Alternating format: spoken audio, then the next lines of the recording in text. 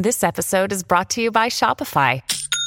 Forget the frustration of picking commerce platforms when you switch your business to Shopify, the global commerce platform that supercharges your selling wherever you sell. With Shopify, you'll harness the same intuitive features, trusted apps, and powerful analytics used by the world's leading brands. Sign up today for your $1 per month trial period at shopify.com/tech, all lowercase. That's shopify.com/tech.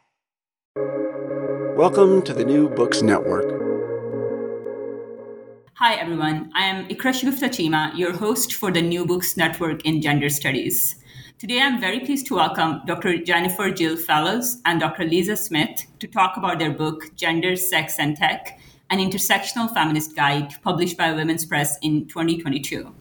In this wonderful book, Dr. Fellows and Dr. Smith invite the readers to rethink the ways we approach and understand our relationships with everyday technologies and the way these technologies inform our every dimension of our gendered lives.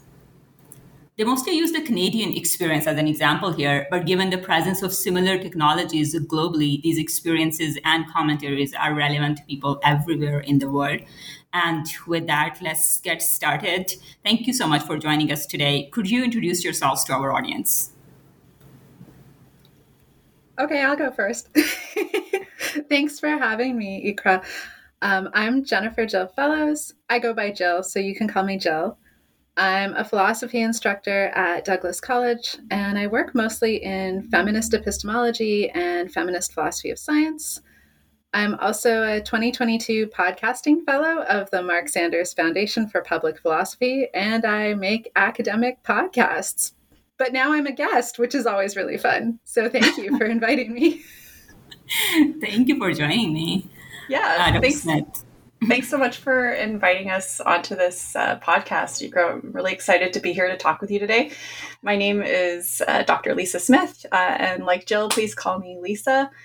I am a sociology instructor at Douglas College, and I work primarily in the areas of gender-based and sexual violence. And I also work in the fields of sexual and reproductive health with a focus on menstruation. I'm the coordinator of the Menstrual Cycle Research Group, and I have all kinds of things on the go in addition to being a parent. And I'm just really excited to be here today to talk about the book and doing so in digital space, which feels particularly apropos.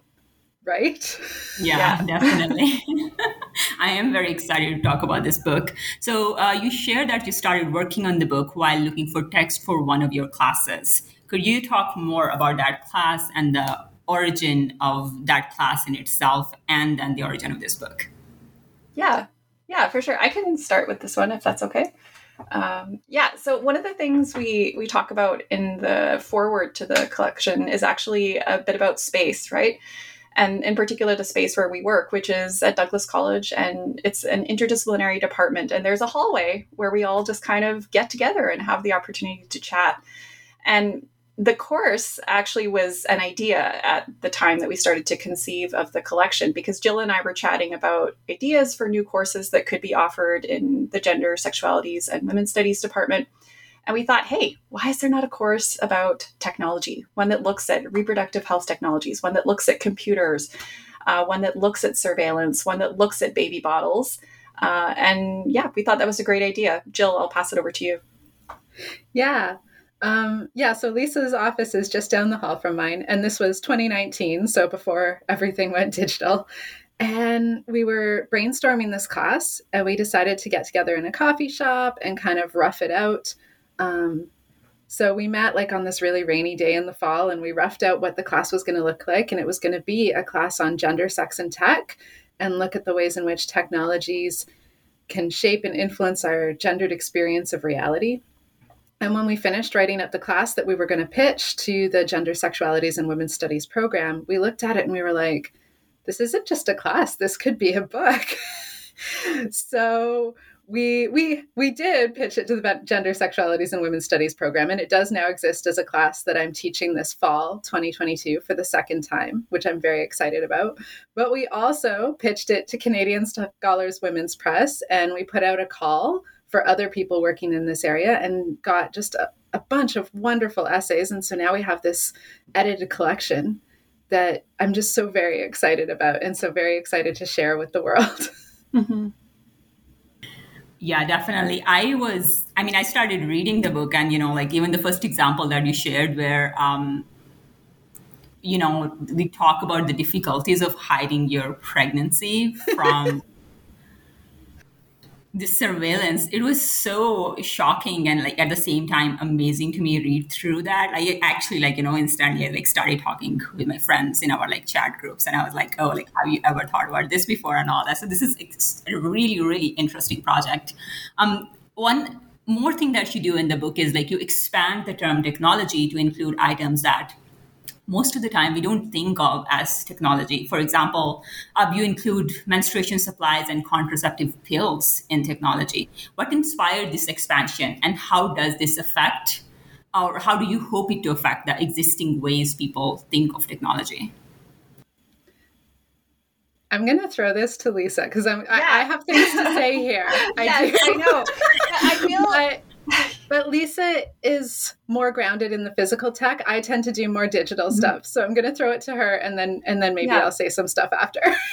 Yeah, I've been thinking a lot about this, and I think this is one of the things that really drew me into the collection, because I teach a course in surveillance, and I really love teaching that class. But I really noticed through teaching that class that folks are just so drawn to this virtual world as kind of like the poster child for what technology is. And I think that's partly because what excites us about technology is always what's newest or freshest or most in front of our eyes, right? And everybody's talking, of course, about the meta right now, right? But we don't think about how all of these technologies kind of just hover in our everyday world that are much more banal just because they've been there for so long. Right. And so I suppose I'm really drawn to trying to ground myself, but also my students, those folks around me, to taking those things not for granted, right? Like those things that were wildly innovative at the time, or that really had an impact maybe on how we experienced our physical world, our mental world, everything, and definitely our gendered bodies. The other thing I think that's important to think about is the extent to which what gets counted as technology is very much a political and social process that has implications for how we perceive the value of those things, and how we perceive what kinds of things are necessary and needed. And so for me, defining things as technologies is important, insofar as it draws it into conversations about other kinds of access issues. So people need access to the internet, but they also need access to menstrual supplies. And both of these things are things that augment our capacity to manage our bodies, to engage with others. But one is often counted as technology and one isn't. And I think that's not just by happenstance. But I'll pass it to Jill as well, because we had a lot of conversations about this, because as she knows, as a philosopher, there's lots of folks that have also used even far broader definitions of technology than just physical tech. Yeah. So I completely agree with Lisa that if we associate the word technology with just digital tech, that's quite limiting. And I think it leaves us with this picture that nobody pre-20th century had to deal with technological advancements, because that's really when, the mid-20th century is when digital tech really took off and started affecting people's day-to-day lives. And I think we know that's not true. So one reason to expand the definition of technology is to be able to make this much more interdisciplinary, right? So we can include anthropologists and archaeologists and historians and talk about technologies of the past and how the legacies of technologies of the past still influence our present lives. And one essay in the collection that I think is really interesting in taking a quite broad definition of technology is the essay by Jennifer Heitz Thomas, where she looks at medical technologies, technologies of gender confirmation surgery, and technologies of genital augmentation, both of which are medical technological advancements. But she also talks about what's known as technologies of discourse, which is something that shows up in philosophy. It shows up in other disciplines as well. And it's this idea that the way we talk about something is itself a technology, because it is a technique for shaping our reality, right? Technologies are ways of intervening in and shaping and controlling our reality. And technologies of discourse do that as well, the way we talk about things. So she talks about technologies of medical discourse, specifically the discourse of what counts as authentic or what counts as natural when it comes to the human body, and how those technologies of discourse interact with medical technologies and who gets offered certain medical technologies, who has ready access and who doesn't have ready access to certain medical technologies. So broadening our understanding of the word technology beyond just digital tech, I think really helps us to focus on, as Lisa said, technological tools all around us that go unnoticed a lot of the time. And that it can include things like language, right? As well as including things like menstrual supplies, birth control pills, baby bottles, zines, right? That's another thing in the book, talking about the zines and e-zines. We have physical tech that then has kind of digital echoes. So we have a physical tech in the zine and we have digital tech in the e-zine. And what happens when we move mediums, when we're doing something that ostensibly might look very similar or the same, but now we're doing it in a different technological medium.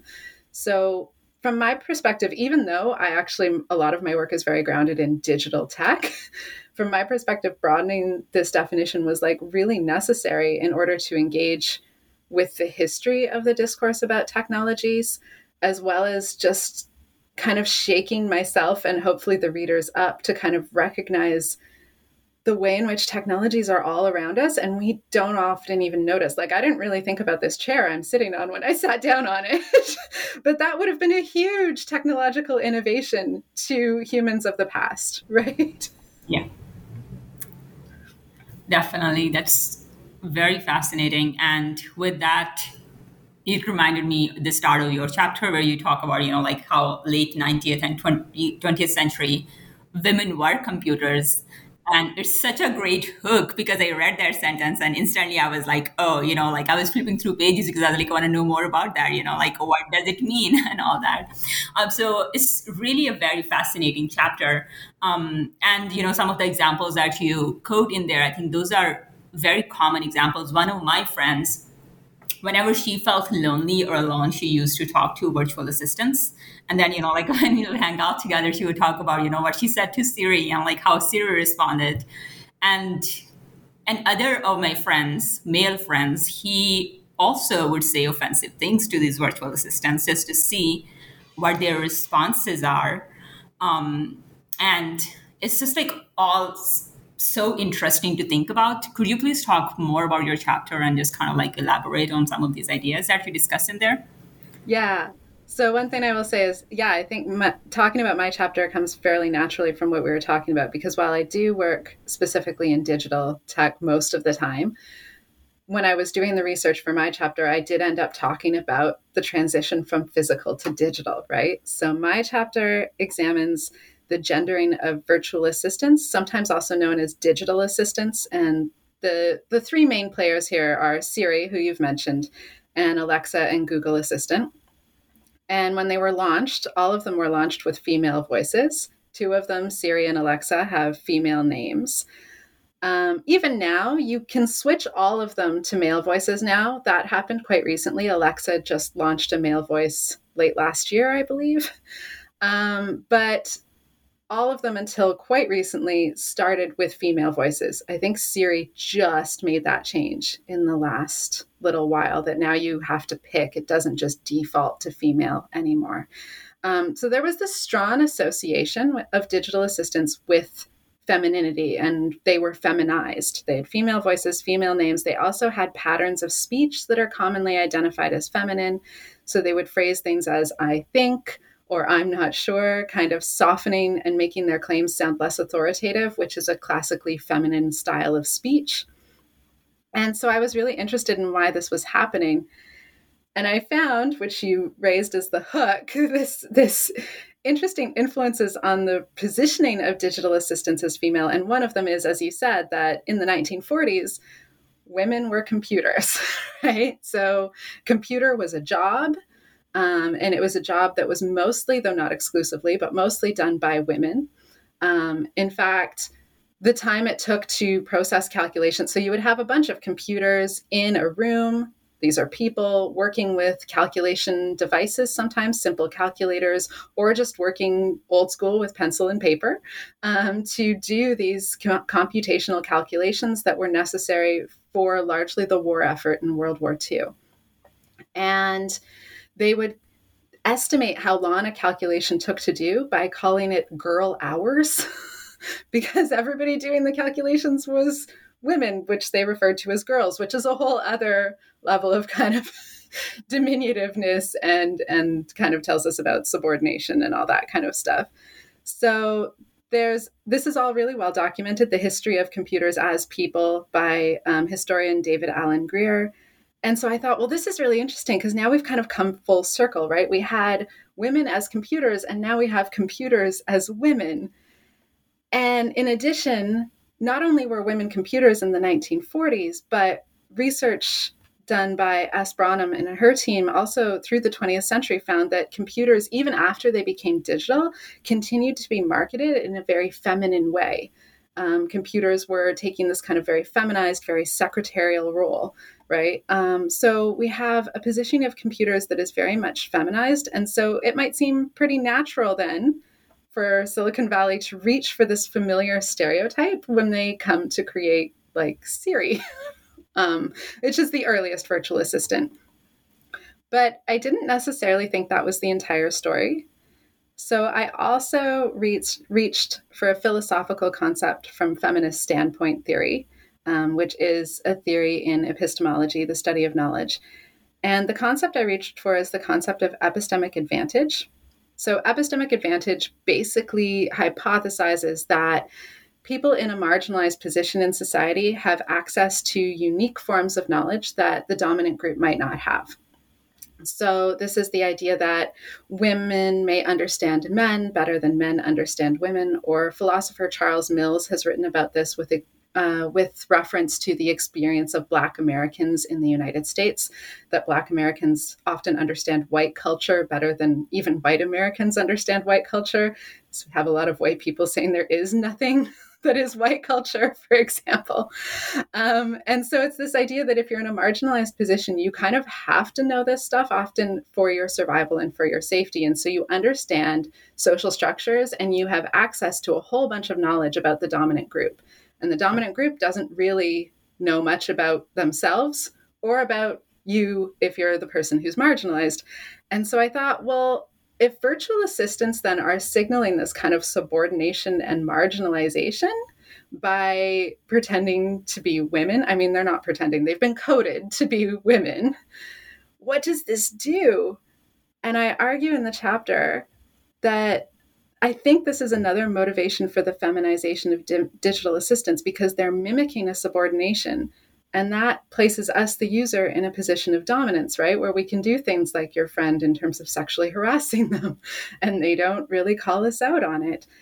And in turn, by having this kind of false sense of security, false sense of power, we hand over so much information to virtual assistants.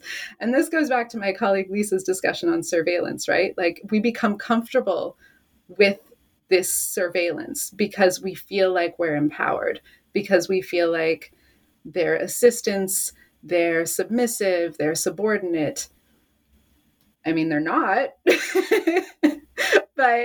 but they've been coded, they've been programmed to kind of give us this sense of familiarity and sense of security. So that's what my chapter explores, is kind of the place of digital assistants in our reality right now, and why they've been positioned the way they have, and how that shapes our interactions with them.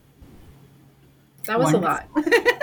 No, I mean, it was all fascinating. So thank you for sharing that with us. And that, kind of like leads us to Lisa's chapter, which is titled Birth Control Pills, Baby Bottles, and Bikes, Dancing on the Edge of Social Transformation. You have so many wonderful observations in this chapter. Also, I love how you bring these like seemingly incongruent, different items together to discuss them. Could you please talk more about that? Like, what is it that, like contraceptive pills, bicycles, and baby bottles share? How are these technologies then? Yeah, absolutely. So Ikra, I have to tell you that part of this chapter is like a rebellion from my grad school days, when my supervisor no doubt told me many times, Lisa, You can't do it all. And so for me, in part, this chapter was like, wait a minute, I can. Or at least I'm going to try, and I'm going to do 3 things all at once. And I actually sneak a couple extras in there. I don't know if you caught that. But I feel that for me, this chapter was really an opportunity to take a look at things that are part of our everyday backdrop. That was really what motivated me. But also to take a look at this notion of what we perceive as technology and progress, and particularly as it relates to gender.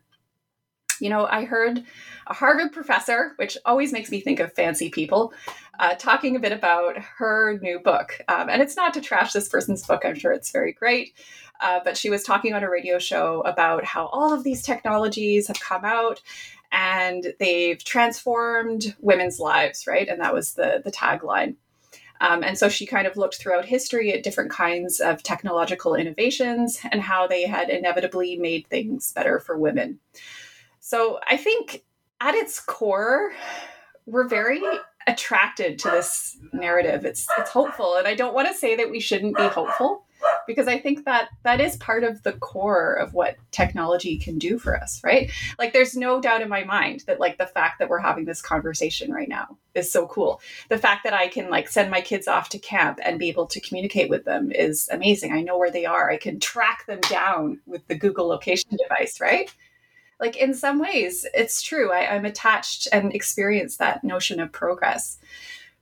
But I don't know. Something about it makes me want to say, hey, wait a minute. And I guess that's the sociologist in me, right? Like, we love to just cause problems and point out issues. And I think that's what I was trying to do with this chapter. But also, one of the motivations for me in providing lots of examples was because I really didn't want it to end there. And that's one of the reasons I think, too, that we had this chapter first, because I'm hopeful that other people will pick up other things in their daily life and start to look into them and start to think about them differently.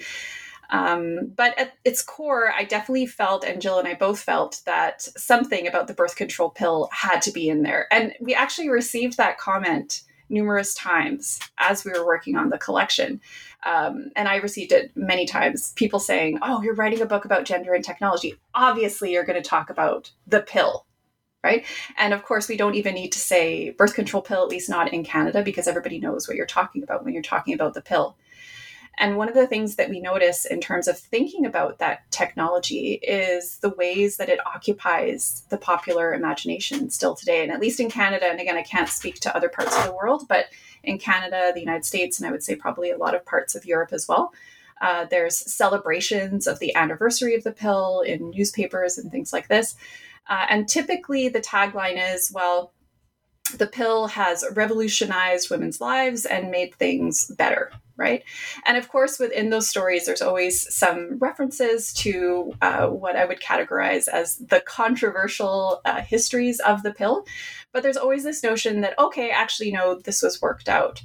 And I suppose what I want us to see, or what I want us to think about when we're approaching these technologies, is not to see it in that way. We don't have to, right? We don't have to say, because we appreciate some of the advantages that the pill has brought for us, that it doesn't bring many complications with it. And further, that there's not benefit in continuing to pose questions about how those technologies occupy our lives. So at least for me, that was why the pill had to be in there. And then in other moments, as I started to explore the connections between these other devices that I chose to look at, right? So baby bottles and bikes, I started to see similarities in ways, but also differences. And so that's why I try to tease out in the chapter. I feel like baby bottles is one that people wouldn't necessarily expect to be there. And that, I suppose, is partly why I wanted it to be in there. But as I talk about in the chapter, I heard about this dig site where this archaeologist found these ancient infant feeding vessels. And myself, I was really fascinated by this, and I kind of got trapped into that myth of progress myself. So I started, like, as I was hearing the story, thinking like, oh, wow, this must have transformed gender relations and done all these things. And it was actually not until I talked to my colleague who does work in this area kind of adjacent that I had to give myself a check and be like, actually, we don't fully know because we don't live in that space. And further, like any technology, there are multiple ways that it fits into human life and experience. And the last thing I'll say is about bikes, because I think that's one, like I say in the chapter, that some people might expect and some people won't. So if the pill's expected, baby bottles are maybe unexpected. Bikes, I think, are probably one that some people might be in the know. But definitely there's similar kinds of discussions early days in cycling about the capacity of this technology to transform women's lives. But also on the flip side, people limiting access to it because it was perceived as potentially causing all kinds of issues. And so in the contemporary context, the way these histories are remembered about cycling is often very one-dimensional in terms of popular space. And so one of the things I invite readers to do is to take a look at some of the ways that the history of cycling is talked about, and in particular, who's excluded, right? So we don't see a lot of discussion, for example, about the early days of Black cyclists in the United States, for example. Even though some historians are doing work in this area, really good work. And this in many ways echoes in the contemporary context of cycling, which still remains a very white-dominated space, at least in terms of representation. And what I wanted to end on is take a look at some of the groups that are seeking to transform that. So I'm really excited to learn about spaces where people have noticed a gap or noticed an issue and sought to create change through community. And in this case, I thought it was interesting that it ended on the use of social media as a way to pull people together through the organization Black Girls Do Bike. So my hope with this chapter is that people seek out other technologies that they think are somewhat every day and that are worthy of a second look, but also try to take a look at some of the ways that folks within their community spaces are either pushing back or seeking to change the way that those technologies are experienced, used, thought about, or even represented. So yeah, I'll end there. Yeah. Yeah, thank you so much for a comprehensive response. And as you said, like these conversations still, like despite their long histories, they remain very relevant as means of just kind of like autonomy over women's bodies or mobility to just, kind of like go in public spaces.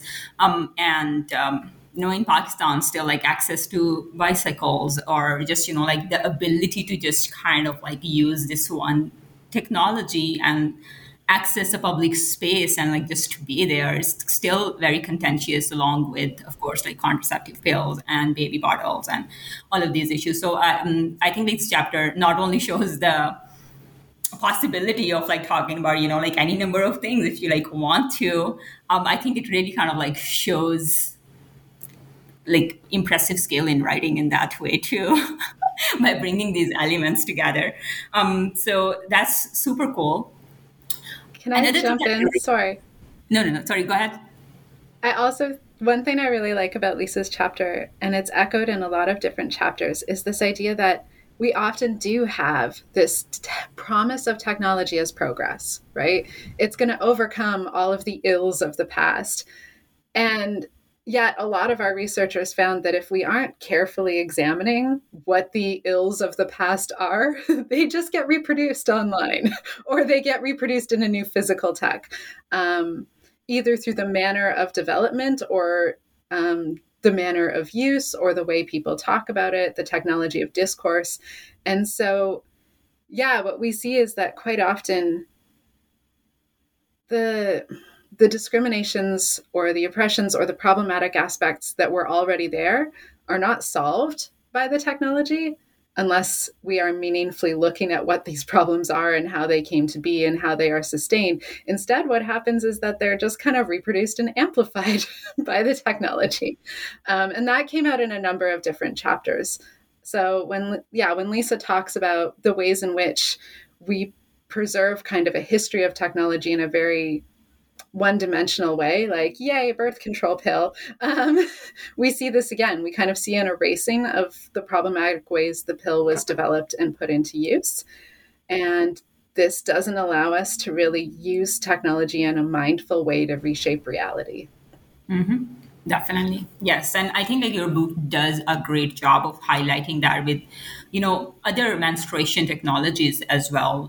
For example, where you talk about the cup and like the problems and issues that emerge when we talk about the access to that. And then there's the problem of cultural diversity there as well, like how it is perceived in different cultures. Another thing that I really, really like about the book is that you provide enough materials for the readers to advance this discussion on their own if they want to. You provide them resources and you give them prompts for further thinking, or just, like these ideas that they can employ if they are using the book in another classroom, which I think people should, because it is such a comprehensive book. It's like basically the material for a whole class. So how did you decide to structure your book in such a way? I feel so, okay, I have to give a shout out. I'm going to turn your question a little bit because I really want to flag that there are, I think, 4 undergraduate authors in the collection, which I think is really amazing. And for me, at least, that was part of the motivation behind framing the collection in this way. I teach at an undergraduate institution and I do research in community. And that's the kind of scholarship, I should say, that I really care about. I want my work to be accessible. I want people to be able to read it and understand it. I don't want them to be like trying to figure out like what I'm trying to say by reading it, 20 times. Not to say that what we say is not complex, but I really wanted it to feel like something that my mom could pick up, and she's actually reading it currently 2 pages a day. And she, she was chatting with me about it yesterday, and she was, asking all these questions about the things we were writing about. And to me, that really excites me. I feel like that's what scholarship should do, and especially scholarship that is trying to unpack technology, because that's a really important thing to do. I think that we should be encouraged to do that. And I think we should be encouraged to do that together, but also by taking a good, hard look at ourselves and some of our own habits. So that was really something that Jill and I talked a lot about. And I think it's very feminist as well, right? To encourage reflexivity in terms of one's own positionality, but also to be thinking in terms of how can dialogue add to our understanding, because I really feel like this collection would have been something very different if it just included Jill and mine's voice. But I'll pass it off to you, Jill. Yeah, so like Lisa said, a lot of the structure of the book is, I think, as a result of the institution we both work at and the kind of jobs that we do teaching undergraduate students. And I do think it's awesome that the book has undergraduate researchers, it has master's researchers, it has doctoral candidates, it has postdoc, it has people very late career, and it's all side by side. And one thing that we really wanted to highlight was that you can be very accessible without losing intellectual rigor. And I'm fairly proud that we achieved that. Because, I don't want to say there isn't sometimes a place for technical terms and what is sometimes colloquially called jargon. Sometimes there is a need for that kind of stuff. But as one of my colleagues who's in the book, Kira Thompson, says, if it's worth saying in plain language. Which isn't always possible, but I think it's surprising how often it is possible. And sometimes academics forget that a little bit. So yeah, making it very accessible. And a lot of the activities and prompts and questions we have at the end of the book are things that we would do in our own classes, right? So I think Lisa has the prompt of like doing a Wikipedia edit-a-thon, or we have discussions of like, audit your own class to see if it's following feminist ethics of care, or make a zine or whatever. And we have resources if people want to try and do that. And so part of this is obviously to assist teachers and assist students in a classroom setting. But also, I wanted the conversations to be able to extend beyond the book itself, because the book cannot address everybody's perspectives and everybody's lived experiences with technology. We can't do that. The book has limits. It could only be so big. And so I really wanted to have prompts and activities that encourage people to keep going on this. And so one thing I did do that extends beyond the book is that the book also is complemented by a podcast where I interviewed everybody who contributed to the book. And so the book isn't open access, but the podcast is open access. Anybody can listen to it. There are 16 episodes, so there are 14 chapters in the book. And then there are 2 additional researchers who originally were going to be part of the book. And then because of time commitments and other issues, they had to pull out, but they're part of the podcast. And I'm hoping that next summer I will even add to this by interviewing other people who are working on technologies from a gendered perspective or from a feminist perspective. And so that's kind of my way of trying to extend beyond the book. And a lot of the prompts and invites are other ways of extending beyond the book. So if your listeners want to check out, can I plug my podcast? Is that okay? That would be amazing. Actually, awesome. I shared this book online when I was reading it. And then some of my professors from Pakistan reached out to me just like to ask about the book. And, it's difficult to get a book shipped over there, and it takes such a long time. So I'm so pleased to hear that you have a podcast where you interview all the contributors, because that makes it so much more. It's way easier to share. Yeah. Exactly. And it also means we have the physical tech of the book and the digital tech of podcasting. Right. Exactly. Definitely. So the podcast is called Gender, Sex, and Tech, Continuing the Conversation. And I can provide you a link if you want as well. So yeah, it's there. And the thing that I found really interesting was that there are different technologies of discourse in how you speak versus how you write. So some people would present information in the written form of the book in one way. And then when I was in conversation with them, it's the same argument, it's the same information, but it would come across differently. And so I thought that was worth thinking about. I don't know what I'm going to do with that, but it's something that I found really interesting.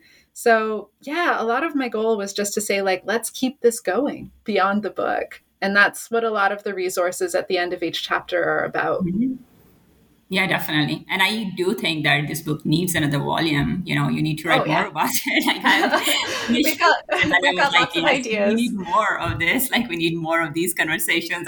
All of this is so interesting and so different. It just inspires these completely innovative ways of thinking about these everyday objects that people most often don't even pay much attention to. Now, another question that I have is, when you thought of putting this volume together and, had a call for chapters or, anything of that sort, did the submissions to that or, the contributors to this expand the original idea that you had about the book or in way, or did you change that after, you received multiple responses?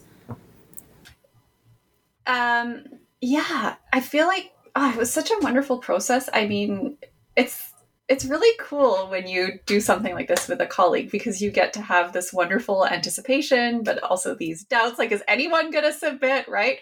I think that was my big fear. And so you finally get the first couple submissions and you're like, okay, maybe we're onto something. I feel like one of the biggest transformations we went through was the original title was Sex and Tech, ! The exclamation point was always there. Quite controversial in the peer review. Some people liked it, some people didn't. But we ended up in the initial rounds making the change to gender, sex, and tech. And I think that was actually partly because of what was reflected in the submission. So people very naturally read it as sex and tech, but it was pretty clear that we needed to make that more explicit, that we were looking at gender, sex, and tech. Yeah. I hadn't really thought about how much the title directs people. Which is dumb. I should have, but I hadn't really thought about it. And a lot of people read that title and they thought that we were specifically interested in sexuality and sexual acts, which we're not interested in, but we wanted a broader scope. So one thing we had to think about was changing the title in order to really reflect what our goal was, which was we have articles that talk about relationships and sexuality, and we have that stuff in the book, but that we also wanted to talk about menstruation and baby bottles and surveillance and all that kind of stuff. So we needed a different title. And I think, is there anything else that changed as the as they came in. I mean, one thing that I found really, really interesting as the submissions came in is this isn't the first time I've worked in an interdisciplinary space, but it's probably the first time I've taken on kind of an editor mentorship role in an interdisciplinary space. And I found that really interesting because in part, like my background is philosophy. And so I'd be reading some of these and I'd be like, well, I don't know what an autoethnography is. Like that's an anthropology term and I don't know what that is. And part of me is like, should I know what that is? And then another part of me would think, well, if I don't know what it is, probably some of our readers don't know what it is. And so it's okay for me to ask and to kind of prompt people. Like, so I found that actually coming from outside of most people's disciplines gave me this perspective where I could kind of prompt people that, okay, you need to explain this term, or maybe you need to phrase this a bit differently because I don't know what's going on. So I found working in the interdisciplinary space and kind of this editor role to be really, really interesting in terms of just seeing how people in other disciplines approach things and trying to find a collaborative way to kind of bridge that disciplinary gap, I suppose. Mm-hmm. Yeah. Yeah. And if I can add a thought there, I feel like the structure of the text was actually really essential. I don't think we could have called it an intersectional feminist guide if the collection didn't look the way it did at the end. And I feel that a lot of the work that the authors, the contributors did was in making that title a reality because of the different ways that they were able to explore technology, either through their own lived experience or equally through research and work that they're doing as scholars. One of the chapters that really struck me when it came in was Chris's. So Chris Dietzel's chapter on sexualized racism in men who have sex with men dating apps. And I think that's a perfect example. This is something that wouldn't have been included in the collection if Jill and I were writing the text. And it's not just because maybe we don't use those apps, but it's also partly about the kinds of work and scholarship that Chris is doing. So I feel that the collection and the way it looked at the end with all the contributions we did receive really made for a rich and wonderful discussion. That said, we received a lot of contributions. Some folks were not in the final collection, but I also want to talk briefly about the impacts of the pandemic, which were huge, right? And I know we're talking a lot about this in academia. And I think that's another reason why the podcast is so important that Jill is carrying out, because I think that's one example of how we need to be thinking differently about scholarship and research, because the pandemic made it really difficult for people to continue as usual and in particular to publish. So it strikes me that kind of this fluid model of publishing is something that I'd like to see more of. And I think it especially benefits early career scholars or scholars who have care responsibilities, all these types of important things that keep the world running. I'll also say, the entire structure of the book, the sections disrupt and connect. So there's a section on disrupting kind of old thoughts about technology, a section on how we use technology for connection, technology for surveillance, technology and the physical body. There's a section called bodies, and then the reclaim section at the end. All of that did not exist in the original pitch at all. All of that came directly from the submissions we got, and seeing kind of, oh, these submissions are dealing with this in a very interesting, okay, if we put those submissions side by side, we get this really interesting discourse. So yeah, Lisa and I had to kind of rethink the whole structure and narrative of the book once we had the submissions in front of us, which I think we knew we were going to have to do, but it was really cool to do it, to put all 14 chapters together and sit down virtually with each other at that point, because pandemic, and talk about, okay, how are we going to organize this into a cohesive kind of structure for the book? That all was very, very different than the initial imagined pitch to the editor, to the publishers had been. And it was really rewarding to kind of work through the chapters that way and to put them in these different sections together. Yeah. Yeah. And it is very wonderfully done. That's why I was saying it makes such an amazing source to be used in a class, because, it's like basically like starting these conversations and then like taking them to their ultimate conclusion for the book, at least. And as you said, of course, these conversations, like, they need to continue. So that will happen, I hope. So my last question to you is, how should readers, academics, and researchers approach this book? And you have addressed this, like, some already in your questions, but if you have like some final thoughts on, like, this is, what we imagine, envision. Well, I gotta start, pause, and repeat. That's how we. Sorry, Jill, I cut you off there. No, but I love it. Yeah. It was funny because we settled on that quite quickly. It was really fun writing with Jill because we did everything virtually and co-authored often together, writing at the same time. It was quite wild. I really loved it. But we really settled, I think, quite quickly on that notion of starting, pausing, and repeat. And we tried to echo that definitely in the introduction and the conclusion to the text.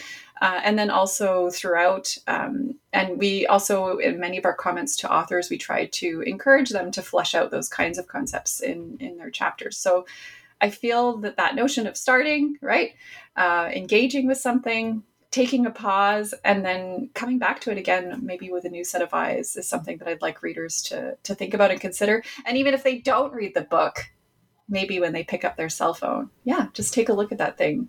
What's it doing in your life, right? But Jill, what are your thoughts? I also want to echo something that one of the contributors, Dr. Jamie Yard, said to me when I interviewed her. So I interviewed her for her chapter. And one thing that she said she was really hoping is that people would be playful. So that we spend a lot of our lives being really, really serious, especially in academia, and that we might there are definitely very serious topics covered in this book. So I don't want to be flippant about the serious topics that are covered, but I do want to invite people to be a little playful with the way they want to explore their relationships with technologies, to maybe find new ways of using technologies in ways that serve you better, that aren't necessarily the scripted discourse that you're being given through marketing or through whatever. So I would really like to invite people to be curious and to be playful as they explore the various technologies that they reach for every day. Thank you so much. It's been so wonderful to talk to you about this book. I am Ikra Gupta-Chima, your host for New Books Network. Now go get your copy or listen to the podcast for Gender, Sex, and Tech, an Intersectional Feminist Guide. Happy reading or happy listening. Thank you for joining us today. Thank you.